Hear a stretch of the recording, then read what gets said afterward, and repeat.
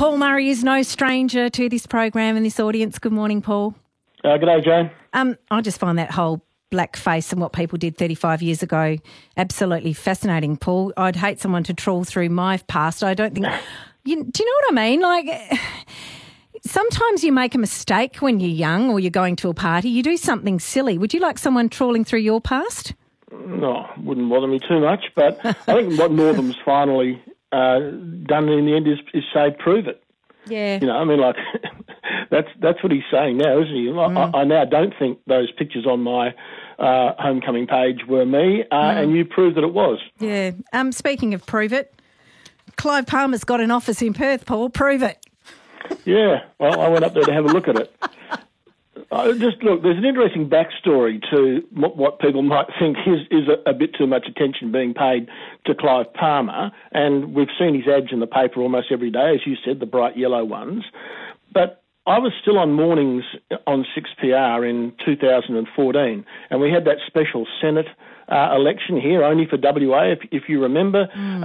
In the 2013 Senate election, in the recount, there'd been a whole lot of ballots that were lost. So we had another special Senate election here in WA at that stage.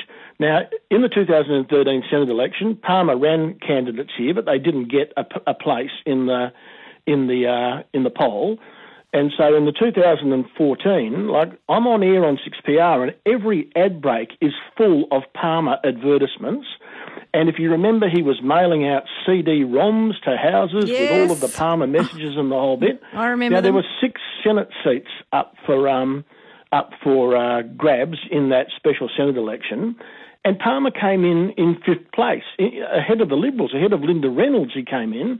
Palmer actually got 157,740 West Australians to vote for his party in that election. They got 12.34% of the vote. And it's always been in my mind here, well, can you actually buy a place in Parliament? Can you actually advertise so much that you can convince enough people to get a place in Parliament?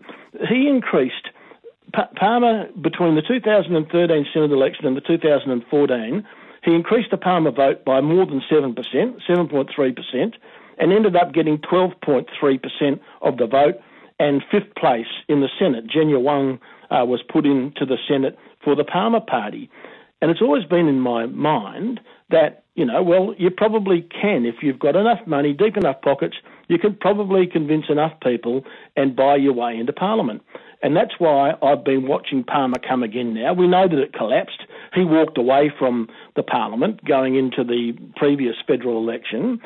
He collapsed the Palmer United Party. He started this new party, which he's calling the United Australia Party, and he's running again, and he's standing as Senate candidate here in WA. So that's why I've been so keen to have a close look at him, Jane. Yeah, and you did go and have a close look at him.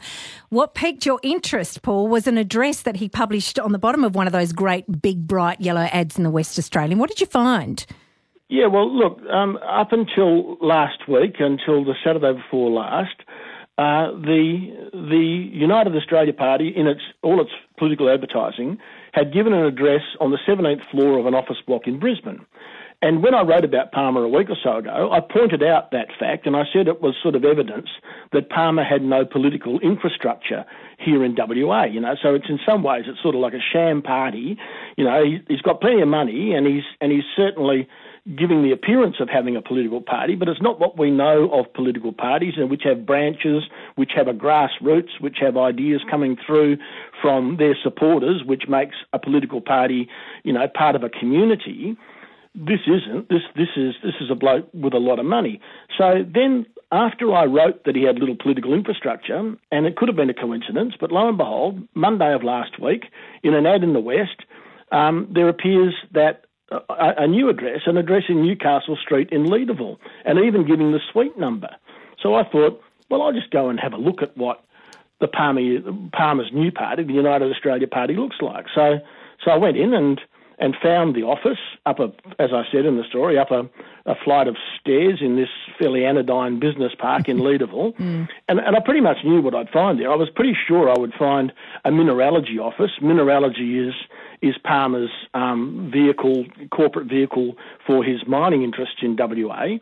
And sure enough, when you get up the top of the stairs, there's an office there, and it's got a mineralogy sign on the door. And there's no sign of anything to do with the Palmer United Party at all. Of the United Australia Party at all.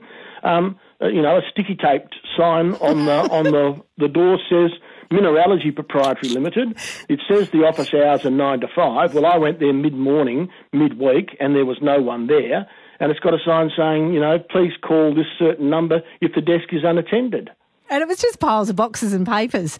It was full of boxes and papers and one mineralogy core flute, but absolutely no sign of anything to do with the political party, which it was meant to be the address of this political party. And yet, London to a brick, because we've got compulsory voting and a whole lot of people turn up to a polling booth and want to register a protest against what they see as the big two who don't represent them, he'll get some votes out of this, Paul. Well, look, he's just bombing. He's bombing the airwaves. If you look at Sky TV, he's got an ad on almost every break on Sky TV. He's taking out massive ads in the West Australian. He's got ads on radio here as well in WA. And you can just imagine that's going to accelerate as we get close to the federal election. Can't wait. Thanks, Paul. Nice sleuthing. We'll put your umpteen photographs up on the website.